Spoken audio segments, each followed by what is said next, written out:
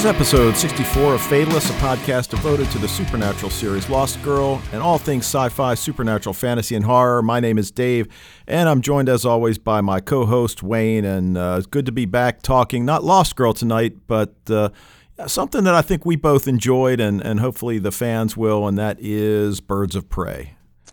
Yeah, it's not a far cry. We mentioned before we got the Rachel Skarsten kind of link there, and but there's kind of thematically, and there's some, there's a lot of similarities here. So I think it would be something that Lost Girl fans would enjoy. Yeah, and I mean, certainly coming out of the comic book world where you were certainly involved a lot more than I was, and obviously it was you that got me involved in watching some of these movies based on comic books that, I've really enjoyed, and obviously we'll talk tonight. There's clearly at least a tangential tie into Arrow. I mean, you really can't deny that. Right. Yeah, definite. I mean, there's the obvious Batman link there, but for sure there's some unexpected links to Arrow that we didn't really know about before. Right. But, in the interim, a lot of shows are either winding down or in hiatus. A lot of shows, like Agents of S.H.I.E.L.D. took this week off. Revolution's taking next week off and then is coming back as we hit May and the end of the fall season. But Arrow was new this week, and that was pretty good. As always, Arrow knocked it out of the park. Yeah, absolutely. Now, did you catch The 100? Yeah, I just watched that last night. Okay, and I'm just going to guess by your reaction just now that you thought it was pretty good. Yeah, I liked it a lot. Yeah, as did I. And, and I think it's just The 100, not The 100. Oh, The 100, okay. Yeah.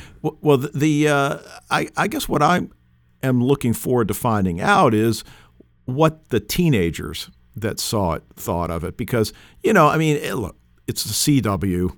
And they just don't have any unattractive young people in any of their shows. No, it seems like the criminal element on this floating space station are all like really good-looking kids. Yeah, and although apparently some of them were falsely accused, but it's got some promise. I mean, I did like it. Look, it's clearly aimed at a young audience, as was Birds of Prey that we'll get to tonight. But, for a pilot episode, I thought it was pretty good. Yeah, and the one kid who the whole time I'm like, I know him. And I thought maybe because he looks like Jimmy Fallon, I thought it's Jimmy Fallon. You know who I'm talking about? The one kid who, I don't know if I want to give a spoiler here. You mean the guy with the longer hair? Who had like the goggles on his head? Jethro. Oh, yeah. Right. He was... He was in the Diary of a Wimpy Kid movies. Oh, okay. As I'm sure you know. Yeah. now, the one actor that we certainly know is Richard Harmon, who plays Julian Randall in Continuum. Yeah. And continuing his career as sketchy guy. I would refer to him as a dick, but. Well, you never know. See, I think you're biased against him. I think you have something. I think he annoyed you back in Caprica, and ever since then, everything he's in, you just don't like his character. Yeah, well, and it's funny. It'd be interesting to see what he's really like if we ever get the chance to interview him. I happened to see an interview with Luvia Peterson today, who plays Garza in Continuum, and it's funny. It was a show called The One Question Interview, and the guy spends about 15 minutes talking background and stuff like that. But then he pulls out this deck of cards, not playing cards, but a deck of cards, and he flips through it. Right, because playing cards would make a rubbish question. And he tells her to stop, and she calls stop. He pulls one out, and the question he asked her was, what film are you embarrassed to say that you like? And she got into this whole thing about how she cried. It was Bridges of Madison County, I think she said. And did you ever see that? No. Oh, it's a horrible movie. I'm surprised you've been married long enough. I'm surprised you never got roped into seeing that. I'm not sure if we were married when that one came out, though. Okay. I remember like all the brouhaha about the book, and then Clint Eastwood was in the movie, right, and everything. Yeah, well, let your wife know it's on. I'm sure it's on Netflix. Yeah, I'm not going to let her know that at all. Yeah. But anyway, Olivia Peterson, who plays, but yeah, I saw a little Lifetime guy. I haven't had a chance to listen to Take 5 yet, but I saw what it was about. That's hilarious. Yeah, but she's apparently far from badass in her real life. So yes. Well, she's willing to admit, she's strong enough to admit that she likes Bridges of Madison County. Yeah. Now the other thing is, and I know we talked about this the other day, but obviously since I have the memory of a flea, Divergent opened on Friday. Now I have not read the book. I've just started book 3. Okay. Is that something your boys read also? My oldest has, and then Brendan tonight he announced he's going to start reading it too. That's funny what a movie release will do to the literary world. Yeah, well, there is hope, Yeah. So the first book was great. Then the second book wasn't quite as good. The story's still okay, but not nearly as good. And the third book, I'm like a couple chapters in, and not necessarily, really, it's not awesome. Well, but not still enjoyable, but not great. Yeah, not unlike the Hunger Games, where the first book was really strong. The second book was pretty strong, and the third book took me a while to get through. I got about halfway through and then stopped for a while. Yeah, and they're going to make them into 2 movies, so I'm just like, really? Well, I guess we'll see. Now, the last thing, and this probably will be the subject for a Take 5 somewhere down the road, but, my Star Trek background is with the original Star Trek, obviously, because of when I grew up, and yours is more or less with Next Generation, correct? Yeah, well, I mean, when I grew up, I was still watching the original Star Treks, but they were just in syndication. But they were on all the time, it's like... Right, but you were also of an age when Next Generation was airing the first time around. Yeah. And I really never watched it at that point. I just wasn't, it was, whatever. It was, the lost years. But anyway, I finally, believe it or not, got around to watching the first episode, Encounter at Farpoint Part 1, for the first time ever. And it's pretty cool. Actually, CBS, apparently has all 7 seasons of Next Generation available online. At least that's the way it appears. Oh, yeah. And Encounter at Farpoint had no commercials. So that was pretty cool, but without going too deeply into it, I was somewhat disappointed. I will just say that. Well, it did get better. Like I remember the first season maybe not necessarily being super strong, but that's just a really good show. Yeah, well, I think in part I had the similar reaction to your boys when you forced them to watch the original Star Trek. Yeah. And again, it's been 27 years since that aired, so a lot has changed. But again, like I said, maybe I'll save that for a Take 5 somewhere down the road. I started making some notes on it, and we'll go from there. But anyway, anything else before we get into Birds of Prey? Trying to think. I can't. Like as I'm watching stuff, I'm always like, oh yeah, we could talk about this, talk about this. And then I get in front of the microphone, like, duh. So yeah, I guess not. Nothing pressing, I guess. So let's move on. All right. So Birds of Prey, 1 season, and we're going to talk about the pilot tonight, which was titled Pilot, and it originally aired on the WB October 9th, 2002, and obviously the WB is now merged with, and it's escaping me what the other network it merged with, but now is obviously the CW. And it ran through February of 2003, so really only about 5 months. And the series debut brought in 7.6 million viewers, which at the time was the network's largest premiere in the 18 to 34 demographic. And, those are pretty big numbers even today for the CW. I mean, Arrow's not drawing that kind of numbers, and that's certainly one of their top shows. Yeah, today those are renewable numbers right there. Yeah, absolutely. And canceled after the ratings fell sharply in subsequent weeks, and 13 episodes were produced in total, and obviously our plan is to look at all 13. But like we said, if we get into episode 4, 5, 6, and we're not feeling it anymore, then chances are the listeners aren't either, and we'll reevaluate at that point. Absolutely. All right. So we have obviously the main tie-in is that Rachel Scarston, who looks like she's about 12 in this. Actually, I think she was about 17, maybe. I'd have to check. Yeah, I don't think she looks 12. That's really. Well, I don't know that is she 30 in real life? I don't know. Yeah, I mean, if I did know, I wouldn't say it. That's not polite. Well, 29, but I mean, 2012. I mean, it was 12 years ago. So if she's 30 now, then she was 18. So regardless, she was a teenager in real life. Yes. All right. So the main character is, I think you would have to say is Dina Meyer.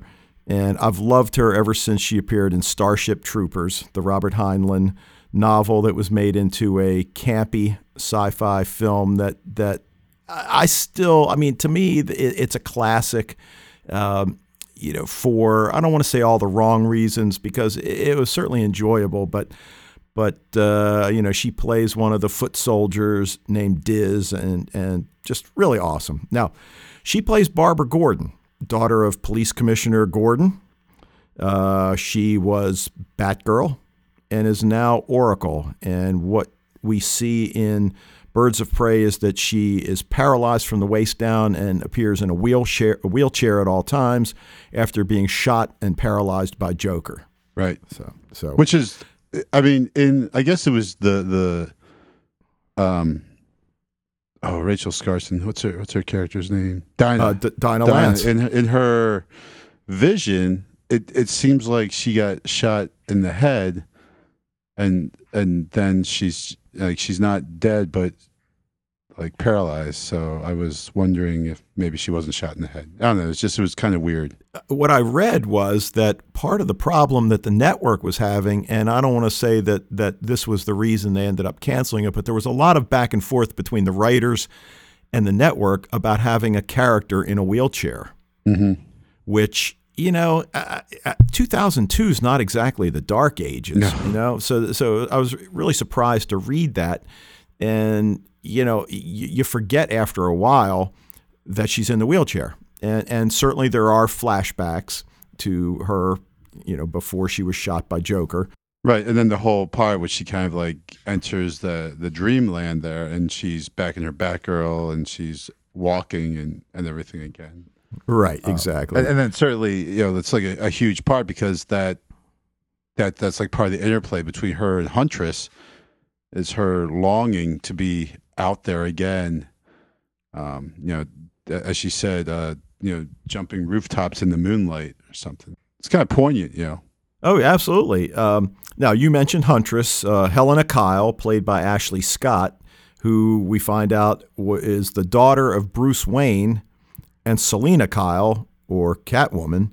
And we find out Catwoman was killed by an assassin hired by Joker. And, what we find out is that, the premise is that Batman has left Gotham City. Batman's left the building. Right. And that I guess he was, so depressed after, these people that were close to him were shot and or paralyzed, that apparently he's just given up and he's left. And it brings us back to the age-old question that certainly gets raised a lot in Revolution. It's like, when you have a chance to kill the bad guy, kill him. Because apparently Batman had the chance to kill Joker. And he didn't. He didn't do it. He obviously didn't see the previous Batman movies, or he would have learned. Yes, he let honor get in the way, and then that came back to haunt him. So, and then we have, of course, as we've mentioned, Rachel Skarsten playing Dinah Lance, you mentioned her visions, and she has these visions that draw her to New Gotham City. And we finally find out that her mother is Carolyn Lance, also known as Black Canary. Now, they form a team that we'll get to in a couple minutes. And then the fourth character that I say, at least in the pilot, that would qualify as a major character is played by Mia Sara, Dr. Harleen Quinzel, Harley Quinn, who was apparently Joker's lover.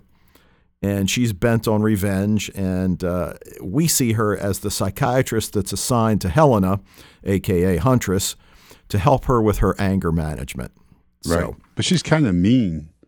As a psychiatrist, I was like, yeah, seems like she's being awfully mean to her. And I saw the name, and I was like, that name looks familiar. And again, I'm not like super up on like the DC comic world. So it didn't strike me like obviously most comic book fans would see that and say, "Oh, Harley Quinn's a psychiatrist," or they would probably already know that already, I guess. But I just thought her bedside manner was really bad for a psychiatrist. She was kind of she was being mean to Helena, and then of course in the end when she reveals that she's the big bad guy, and I'm like, oh well, that explains why she's such a bad psychiatrist. Yeah, although you almost think that she would try to pretend to be nicer just to throw her off, but I think she is trying. That's like probably the best she can pretend. Like that's nice for her. Okay. Yeah. All right. Now, obviously, one of the questions that maybe will get answered, and again, Wayne and I have not seen anything beyond the pilot. So, is Rachel Skarsten's character of Dinah Lance the same Dinah Lance played by Alex Kingston in Arrow, who is, of course, Laurel and Sarah's mother in Arrow? And we don't know yet. We assume so. I've actually looked this up before, and then I forgot. Okay, but well, there's definitely a connection. I can't remember how it went. Like if there's, she might be. Well, that would be a spoiler. Right. Okay, but I don't think we're going to see Green Arrow in Birds of Prey, right? I have no idea. Never know. Okay, so we'll see. Maybe a young Oliver Queen will emerge in here. Yeah. somewhere. Well. Yeah, and hopefully he'll be shirtless. Yeah, and he'll be doing those things with the bar that he goes up, jumps up to the next one, Exactly. Now, speaking of action sequences, there are a lot of action sequences. Not certainly not as many as a show like Arrow, but they do have a comic book feel to them, and I don't mean that in a negative way. It's certainly reminiscent of 1960s Batman, but certainly with higher production values. And for 2002, when you can't help but compare it to the shows of today, the production values are pretty decent. Yeah, no, it was good. You definitely notice it, and it's like, but part of it is how they purposefully do like the sanctuary, kind of feel where they have the CGI backgrounds and everything. Yeah. And so, it just gives you that kind of comic book feel to it.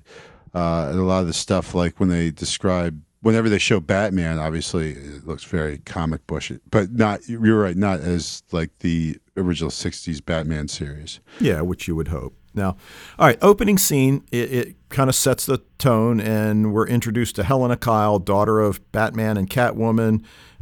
We are presented with the Batman-Joker conflict and the fact that Joker began killing those close to Batman. So did you see who is the voice of the Joker? I did not. It's Mark Hamill. Oh, really? Yeah. He does a lot of voiceover stuff now. Like he does video games and everything. So okay, and we're going to assume. Don't even tell our listeners if they don't know who Mark Hamill is. Well, you can just stew in your ignorance for the next exactly 15 seconds till you go to a computer and look it up, and then right. And then the other thing in the opening scene, we see a child, Dinah Lance, having dreams and visions of these events, as we mentioned earlier. So that lays out the opening scene. Now, before we started which recording, was kind of confusing because like the person who comes in to soothe her kind of looks like Barbara Gordon a little bit. Like she's got like kind of that same hair type-ish, I guess. Oh yeah. And so like for a second I was like, wait, what? Yeah. But then I figured it out. Right. Now, the other concept that comes up, and you and I talked about this before we started recording tonight when I asked you about whether we were going to do any Project X, is the idea of the meta-human. Right. And that's something that, now that we're coming up on Orphan Black, I think is starting up again soon and everything. And if you're not watching Helix, right? No. But, Helix also deals with this idea of like these superhuman, humans that have genetically gone beyond, and like the X-Men, the same thing. So it's something like in our world today, with the increase of our increased knowledge of genetics and our ability to manipulate them, that this idea, well, oh, well, you're not watching Almost Human either. All these shows, you're not watching any of these shows that they deal with it. But Almost Human, again, deals with the same thing. And I actually watched Gattaca last night, too, to boot. So this whole this is really like kind of a theme in my life recently of that how in the 21st century, this idea of creating people who are better as humans, people who can be genetically engineered to, like in Gattaca, that they don't have diseases, they're more intelligent, they're more physically capable, things like that. Right. Now, we don't know, though, like, for instance, Huntress and Dinah Lance, they weren't, at least at this point, we don't know that they've been genetically I'm not saying that they were engineered that way, but right. They could be like the X-Men. The mutants are born that have, again, because their genetics make them like they are metahumans. They're better, and so like in Huntress's case, her eyes turn to cats, and then she can like jump crazy distances. Well, Oracle explains it that metahumans have been able to access and use far more of their brain than most people, and that's, remember, they put Dinah Lance in that little machine and put the thing around her head, and they find out that she's, I think they said over 50%, which was, I think she said the average person uses, I don't know, what was it, 5 or 10, something really small. We basically have two storylines, right? We see first Dinah Lance coming to New Gotham City. She has these visions, doesn't know what they mean, and she's going to seek out her dreams and fulfill her destinies. And along the way, on the bus ride in, she meets a ne'er-do-well. Now, you didn't recognize him, did you? I mean, I didn't know. Of course you didn't, because you haven't seen Breaking Bad. Oh, but he's a dude, though, right? He is. I've seen that guy, though. Like, I know, because he does like talk shows and and everything. Yeah, Aaron Paul's the actor. Okay. He played Jesse in Breaking Bad, and this is obviously 10 years or more predating Breaking Bad. But he comes up to her and he pretends to be her friend. Breaking Bad started in 2008, didn't it? Did it? Oh, okay. I think because because the 5th season is on Netflix now, so now it's official. I can start watching Breaking Bad.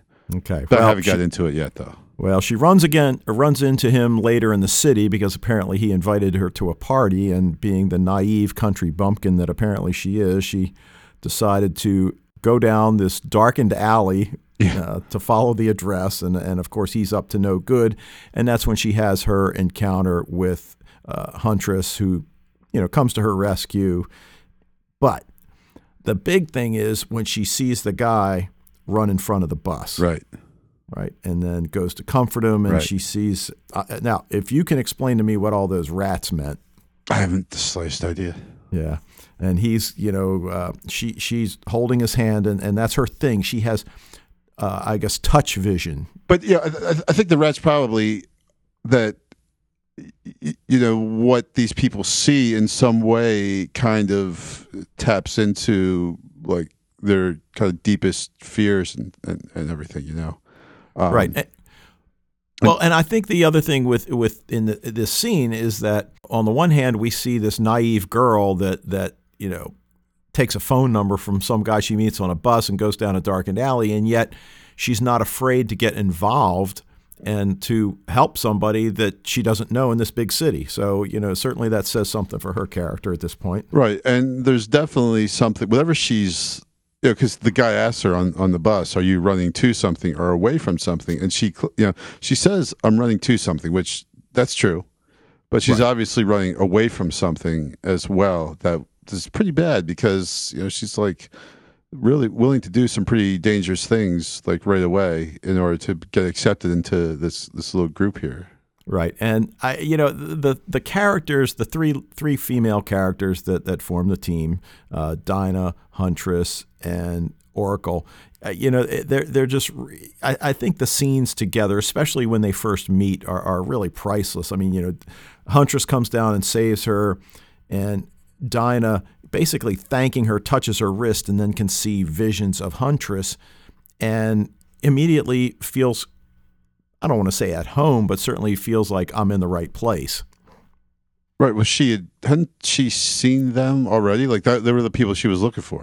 Well, yeah, she'd seen the vision before, but now she knew for sure that this is actually that person I saw in the visions, and I've made contact with them. So primarily this gets her into Gotham City, and we see her resourcefulness when she tracks down, that she basically follows Huntress, even though Huntress claims that it's impossible to follow her. No way she followed me. The B story is kind of a procedural, and we've got this random men are killing themselves for no seeming reason, whether walking in front of a bus or whatever. And that's when we're introduced to Mia Sara's character, Dr. Quinzel.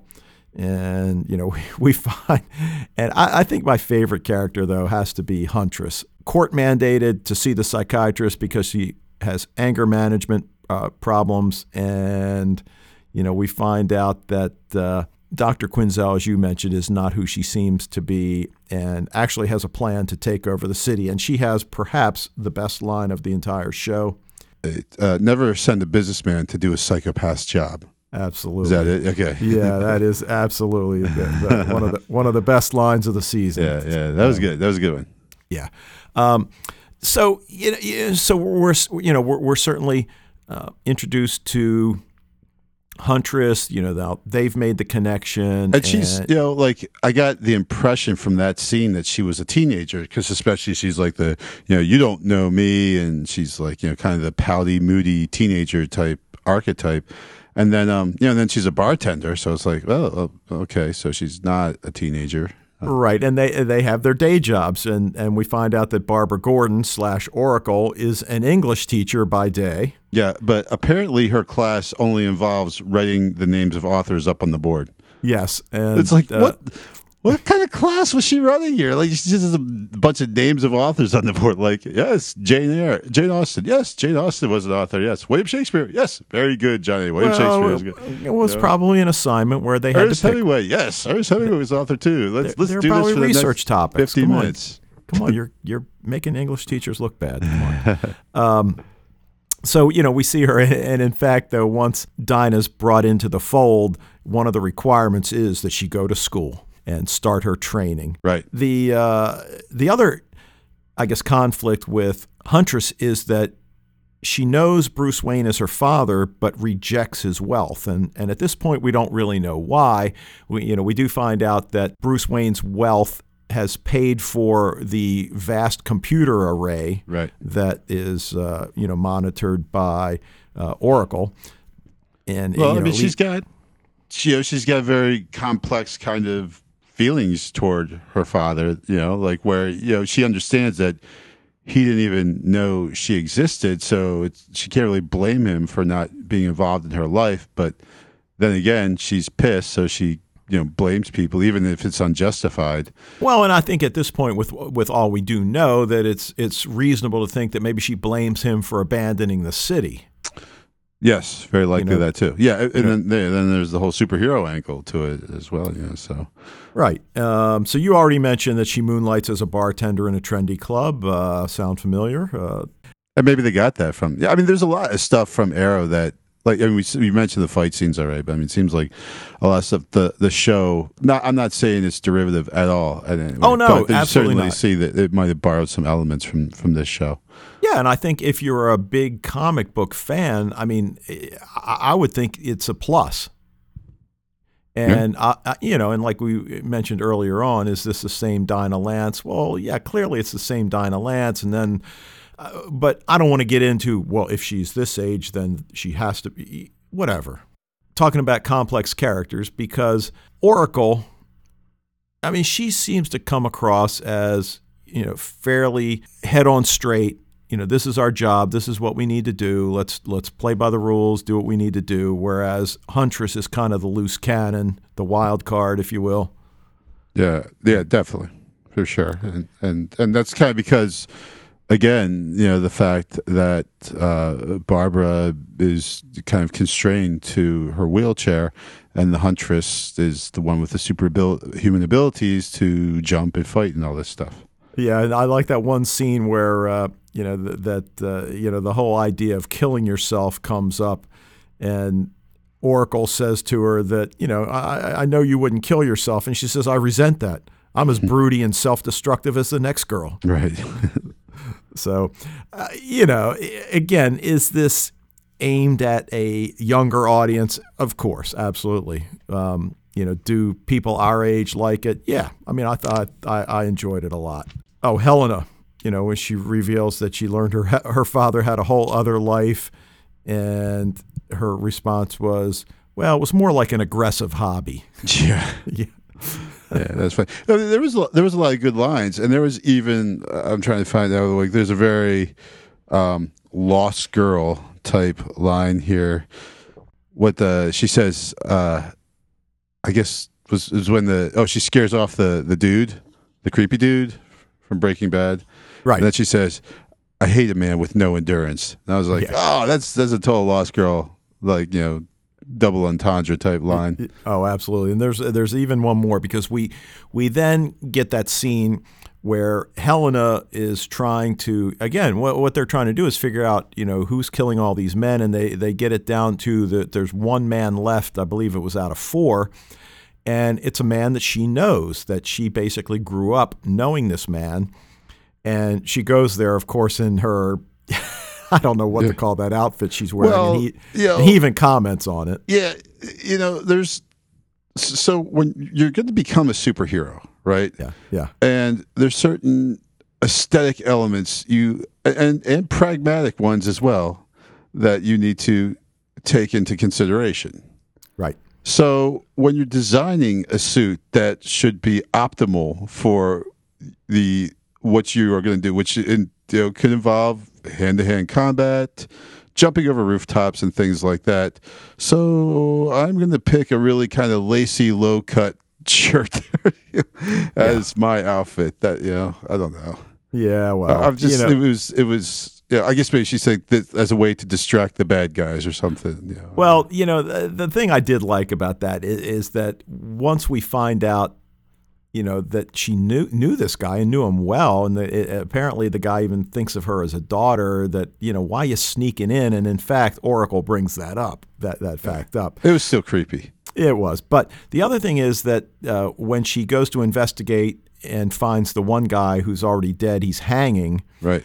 And before she can get away, the police show up and, they handcuff her to that one statue.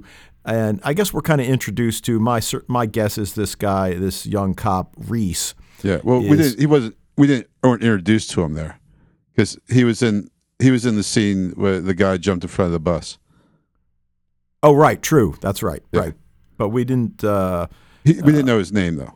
Right. So, is he going to be the link to the Gotham City Police Department? I'm guessing that was not the last time we'll see him. And, he kind of came across as a pretty cool character. And, she goes with her explanation about, fighting crime, saving people. Well, why aren't you carrying any weapons? I am the weapon. Yeah, I like that. I am the weapon. Yeah. Well, so we saw previously that she can, like, jump crazy distances and everything. So when she hears the police, leave. Yeah. Go, jump, do superhero stuff. Don't hang around when the police are coming in. There's a dude hanging from. But well, it was almost as if she was just playing with him. I mean, look, she clearly got out of the handcuffs. Right. No problem. Right. Leaps out of the window, no problem. So it was almost just a game for her. Yeah, true. Back to Rachel Skarsten's character for a minute, because she's the new kid on the team, and she's got no friends, doesn't know anybody, has no money, the clothes on her back. I guess she's probably got a small suitcase or whatever, but she's brought on board to be part of the team. And Rachel Skarsten, she is just. She's adorable at this point. Again, I don't know, is she 16, 17, 18 years old in real life? Clearly they're careful here, Dave. Right. Clearly they're having her appear to be still in high school, because that's one of the things, you still have to go to school as well as doing your training. Right. Because also we need to have at least 1 or 2 plot points involving you getting A, bullied at school, B, involved with a cute guy who's going to turn out to have some kind of other identity, or there's probably a C that I can't think of right now. But right. If we were basically, they get to have high school scenes now, and she deals with high school stuff and trying to combine that with her secret life as a superhero. And why is Dinah so tired all the time? And so we're wondering if she's going to be attending the high school at which Dinah teaches? My guess is yes. I would say absolutely yes. That's definitely Yeah. that's definitely going to happen. So maybe she could be in her English class, and then she can go and sit all day listing authors that they write on the board. Right, but the parallel that I noticed is that her character has these powers that she really doesn't understand. Not unlike Bo in the pilot episode of Lost Girl. Yeah. I mean, like we said, there were, besides Rachel Skarsten, there were definitely Lost Girl connections here, and that's a big one, right? Of her not really understanding her power, starting a new life in a new place with friends, the first people she meets, basically, stuff like that. So right, and the whole search for identity thing.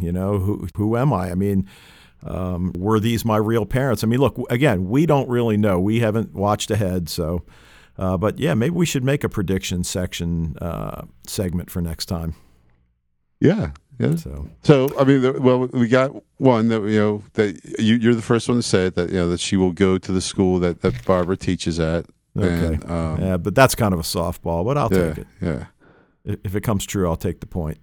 And in mind that we're going to be dealing with all kinds of little high school issues, but again, that's like kind of probably obvious, right? So. She's going to kick a bully's ass. How about that? Okay, there you go. Right. There you go. And she will become interested, at least, in a boy who will turn out to be some kind, not necessarily a bad guy, but maybe Oliver.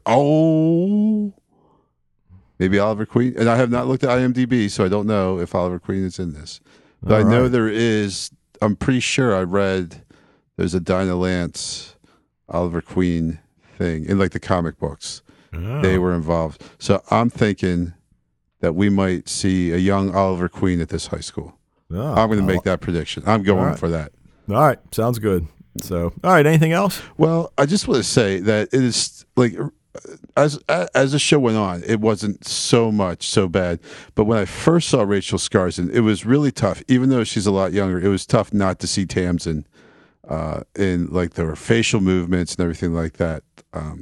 But then after time passed in this episode, then I started seeing her as, like as a separate character, not just as like a little Tamsin. Yeah, I mean, once you get immersed in their world, I know exactly what you mean.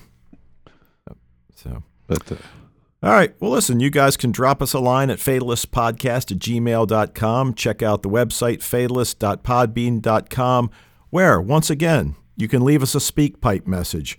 Thanks to Michael at work. Showed me the errors of my way. You can just click the green tab at the right side of the page and send us a voicemail. Leave something on Facebook for us. Still trying to throw out the occasional tweet to let you guys know what's happening, although I'm about 50-50 on actually being accurate with my tweets. And as most of the listeners are likely doing, continue to access us through iTunes. So until next time, where we'll take a look at episode 2 of Birds of Prey. Dave, you're way cooler than I ever was.